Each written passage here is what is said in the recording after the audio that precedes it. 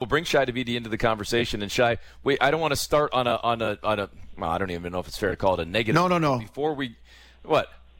Go. No, let's start. Let's be nice. Let's be proper hosts. Let's start with the good stuff.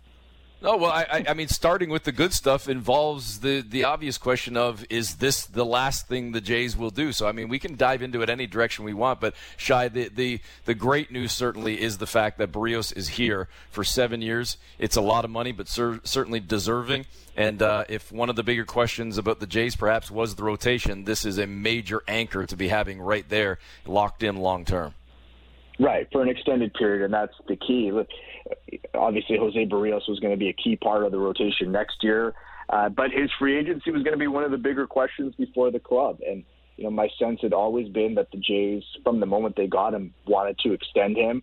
And the Twins had made some efforts to try and extend him, and it hadn't gone anywhere. And their sense was that Berríos was intent on testing the free agent market.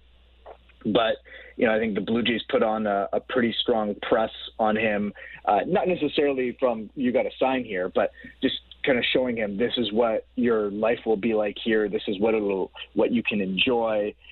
His family didn't have a chance to come down because of how chaotic things were and with school starting earlier for his kids. But, I think he got a sense of, this is a good place for where I'd want to be. And the Blue Jays have now really their anchor for an extended period, which is something that, they haven't had this type of front-of-the-line talent locked in place for a long time, for quite a while. So certainly a significant development from that perspective. Shi, I was looking at it from somewhat of a player perspective and what it says about keeping the band together, running it back. Let's take another run at it. Let's try to keep all the pieces. We were that close. And like I said before you got on, don't even start me about balancing the schedule and expanding the playoffs. And don't get me started on that. But what does it say to the guys in the clubhouse that, okay, we've locked this guy up, and I know you guys are all waiting to see what we're doing with free agents. But before we get to that, we want to make sure this is done. What does that say to the players? Well, I think any player you want to feel like you're on a team where you'll have a chance to get paid. If you perform, you're going to be able to, get the just reward, and you're not going to have to move on, not going to have to wait till you're a free agent and move on to another team in order to get your contract. So, I would think certainly that, Vladimir Guerrero Jr. and Bo Bichette would take notice of this. I'm sure the younger Blue Jays who are also trying to find their way into the big leagues and establish themselves will also pay attention to it. But it's also a signal to the market that, this is a team that is intent on taking next steps. And even though, Berríos was already in place for 2022, this is a sign that, this is part of what the Blue Jays are envisioning going forward, that, this isn't, last year, Springer and Semien last offseason wasn't a one-off. This is something they intend to continue doing. They want to be a serious contender in the American League East. But, a lot of now the question obviously shifts to, how do you augment this? Because, essentially you've gotten better maybe in the long term, but in the immediate term, you're still the same as you were. So I think those are sort of where some of the reads are going to be right now.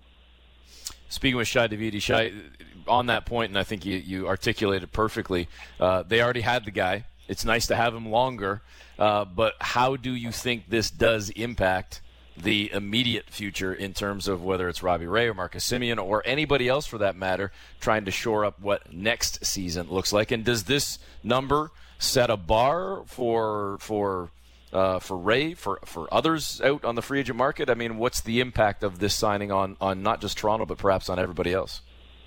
Yeah, I certainly, if you're Robbie Ray, you're looking at this and saying, all right, well, I might be the Cy Young Award winner tomorrow night. I've got a pretty good shot at it, and, I've been pretty durable throughout my career too, where I'm probably in and around this area, obviously the market is going to dictate that because, he can talk to all 30 teams now, not just one. But I don't think this is the Blue Jays kind of stop here.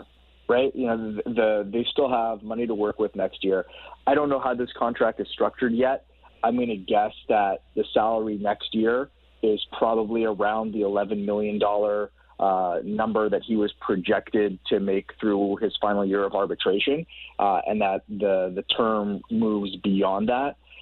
So the Blue Jays would still have the same amount of money to work with next year, and I don't think they're going to stop at this. The Blue Jays are looking at the top end of the market. They're potentially looking at, instead of adding, say, maybe one or two bigger name ads, maybe going spreading it around and having multiple sort of middle to upper middle tier kind of players. There are a number of different approaches that they can take, and they have to be prepared for all their eventualities. But this is more sort of a bigger picture setup, which gives them this rock, this stability piece that other players who might be looking at what is this going to be long term, because this hasn't been something that the Blue Jays typically do. They can now look at this and say, okay, well, Barrios is in place, Springer's in place for a few more years. You got Vladdy and Bo there for a while. Like this is going to be together for a period of time. And I think that probably helps them in their pitches. So, Shai, on that note, with some money to spend, or how much? I guess the next question is, how much are you willing to spend? To keep a couple of big free agents that are yours, that have played well, that other people will obviously make a run at, and guys that, probably deserve to be paid. We know what best case scenario is. We know what worst case scenario is. What, in your mind, is most likely case scenario? It's really interesting. I mean, there's a sense that basically all the business is going to stop in a couple weeks, right? And that maybe not a lot more happens. Obviously the Rodriguez deal yesterday with the Tigers was quite notable, but I'm not sure how much happens and how much develops between now and when we have the expected lockout on December 2nd. But I think the Blue Jays, what are the odds? I think they're in a very competitive shortstop market. There are a lot of teams who are going to be after them. Detroit is not going to stop with Rodriguez. I think they're going to make a pitch for Semien. Semien's going to be in play for a few of the West Coast teams. There are other shortstops out there.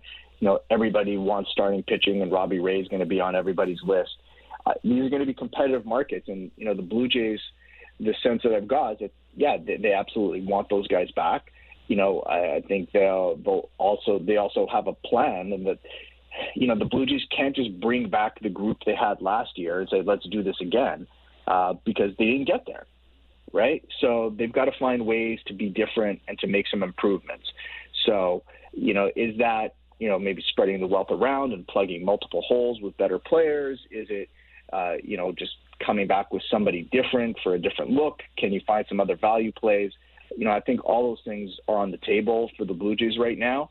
And this market, maybe it's developing faster than, some have predicted, but we could also potentially be at a standstill. And there's just sort of a lot of posturing right between now and the lockout. And, we won't really have a sense until, the action resumes whenever there's a CBA.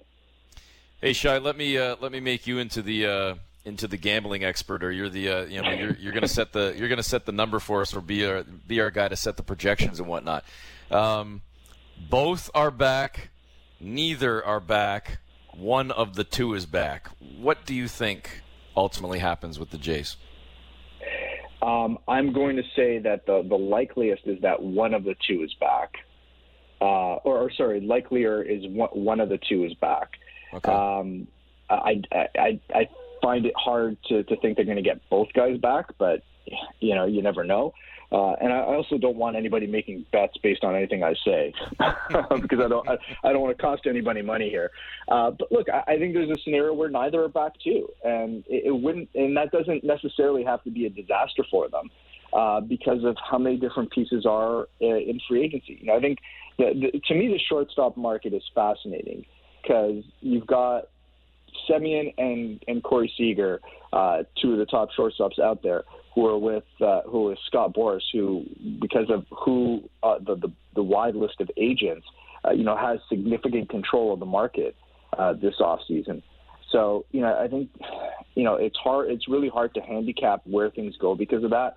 Typically what Scott Boras does, or at least what he did the last time he was, the 2 off seasons ago when he was similarly in control of the market with so many top guys, was that, he kind of figures out where everybody's going to go and then, tries to find the best spots where he can place his different guys and then sort of rattles them off one after the other. That scenario could very well happen this offseason.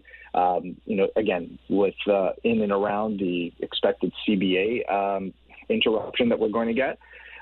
But, I don't think the Blue Jays are going into this thinking we have to get both guys back. And, I think because they've got other options and other things that they can do with the money.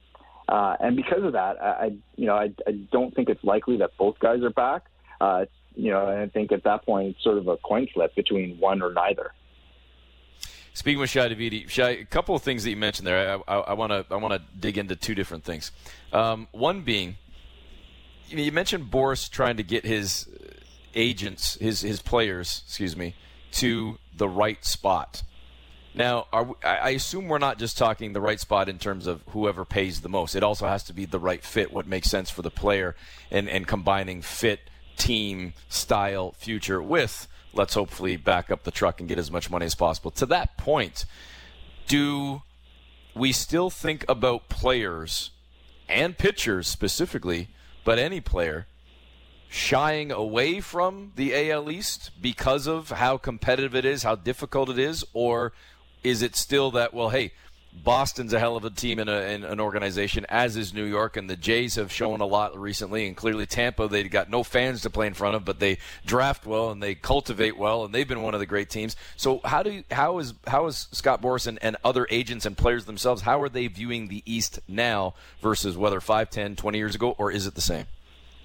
Okay, well, first let's start with when it comes to Boras clients. It's usually top dollar, right? There are no discounts with Boras clients, so we just should point that out.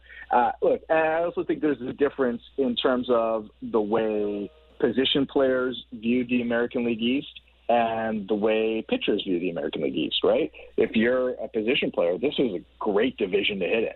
Right, you've got great hitting parks. You've got really good lineups. Obviously, you look at what Semien parachuted into last year and Springer parachuted into, and those guys just put up video game numbers, and that has a chance to happen over an extended period in Toronto. Guys want to hit in this division. Now, do they want to pitch in this division? Traditionally, no. And that hasn't just been something for the Blue Jays that they've had to deal with. The other clubs have had to deal with that as well. So ultimately, it's going to come down to, are you going to pay the guy the most? That's usually the differentiator. And then do you have a chance to win? And certainly the Blue Jays have a chance to win. It's obviously a very competitive division. But, guys understand that you come into the American League East, you're playing the big boy division, right? This isn't the junior varsity of the National League Central. This is you're facing the best of the best. You're facing the best teams, the deepest division. And I know the NL West maybe will try to say otherwise, but I think you just look at the quality of the teams 1 through 4, and we'll exclude Baltimore because they're an abomination on the game. But those 4 teams, they'd be in the hunt or one of the top clubs in any of the divisions in baseball. So, Shi, in saying all that, and I agree with you. I think most of the audience would as well. It's difficult to pitch in the American League East, but here you just locked up Berríos. You might end up having, and probably should have, Robbie Ray winning the Cy Young. So clearly you can succeed and you can have success in this division. It's been proven many times on a lot of different teams, not just on Toronto. So I'll go back then, and again, I'm not losing any money on you, Shi. Don't worry. Plus, I'm only betting $5 anyway, so you're not going to make me poor.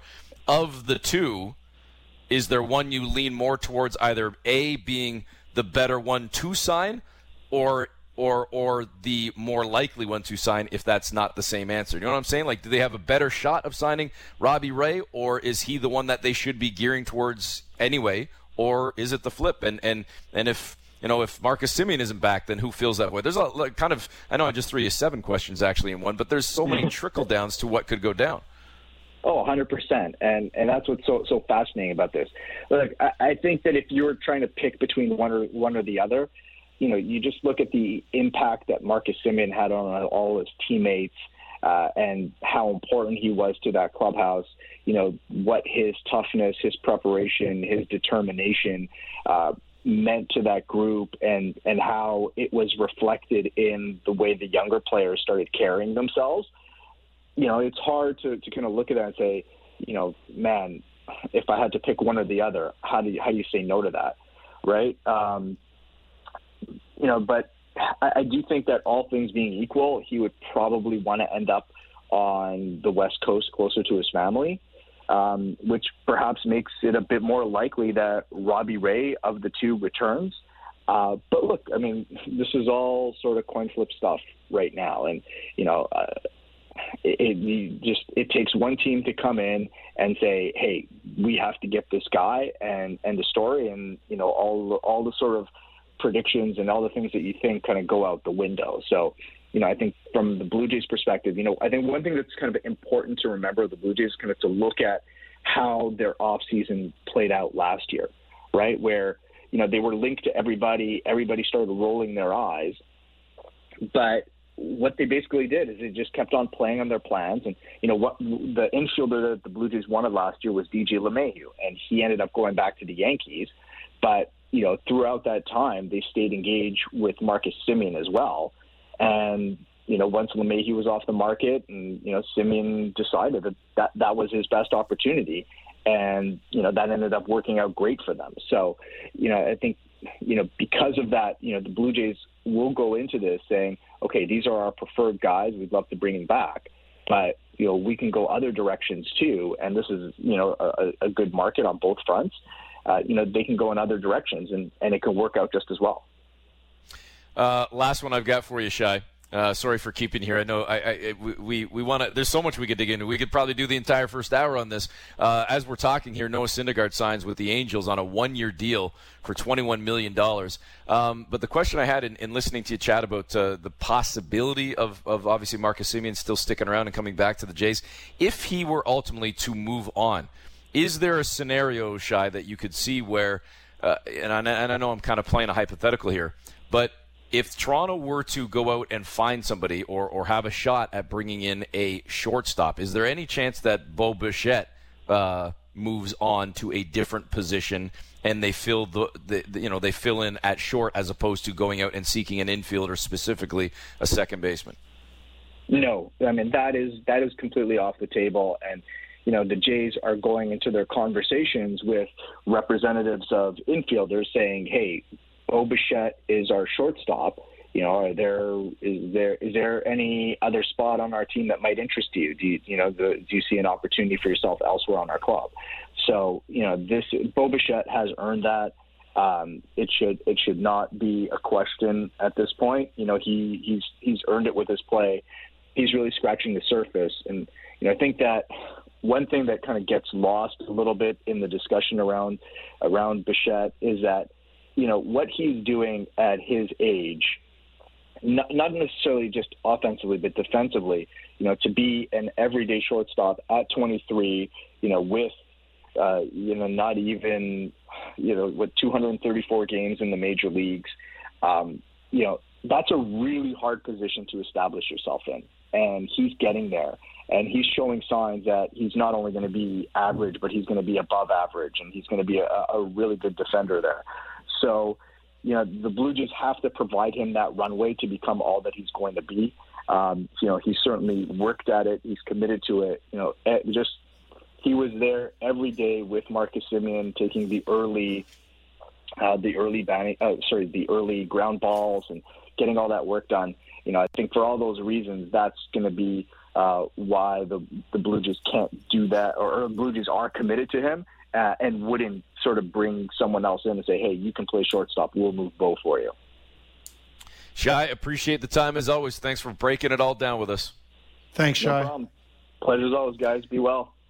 There is Shai Davidi, columnist for Sportsnet, and of course, You can read him at sportsnet.ca, see him on the TV and hear him on the radio and everything else. He's all over the place and will be during the Major League Baseball and Toronto Blue Jays offseason as the Jays make the announcement with, again, Jose Barrios re-signing, or signing the extension, I should say. He already had a deal that would have kept him in place last year, but signing the extension was 7 years, $131 million. And Jonesy, it's always good when you can keep one of your own, and hopefully this does set a precedent, because the Jays, right, wrong, or otherwise, are going to be in the news the next few days, whether it's Robbie Ray hopefully winning the Cy Young. It seems like Ohtani's got the MVP locked up, even though I would still be leaning towards Vladdy, and I'm not even trying to say that from a homer perspective. I'm going to rip the page out of your book that talks about winning ultimately mattering. And maybe we could split hairs and say, well, hey, at the end of the day, the Jays didn't win either. Didn't win enough. They weren't in the postseason either. But as great as Ohtani was, if you're the most valuable player and your team has a record the way it does,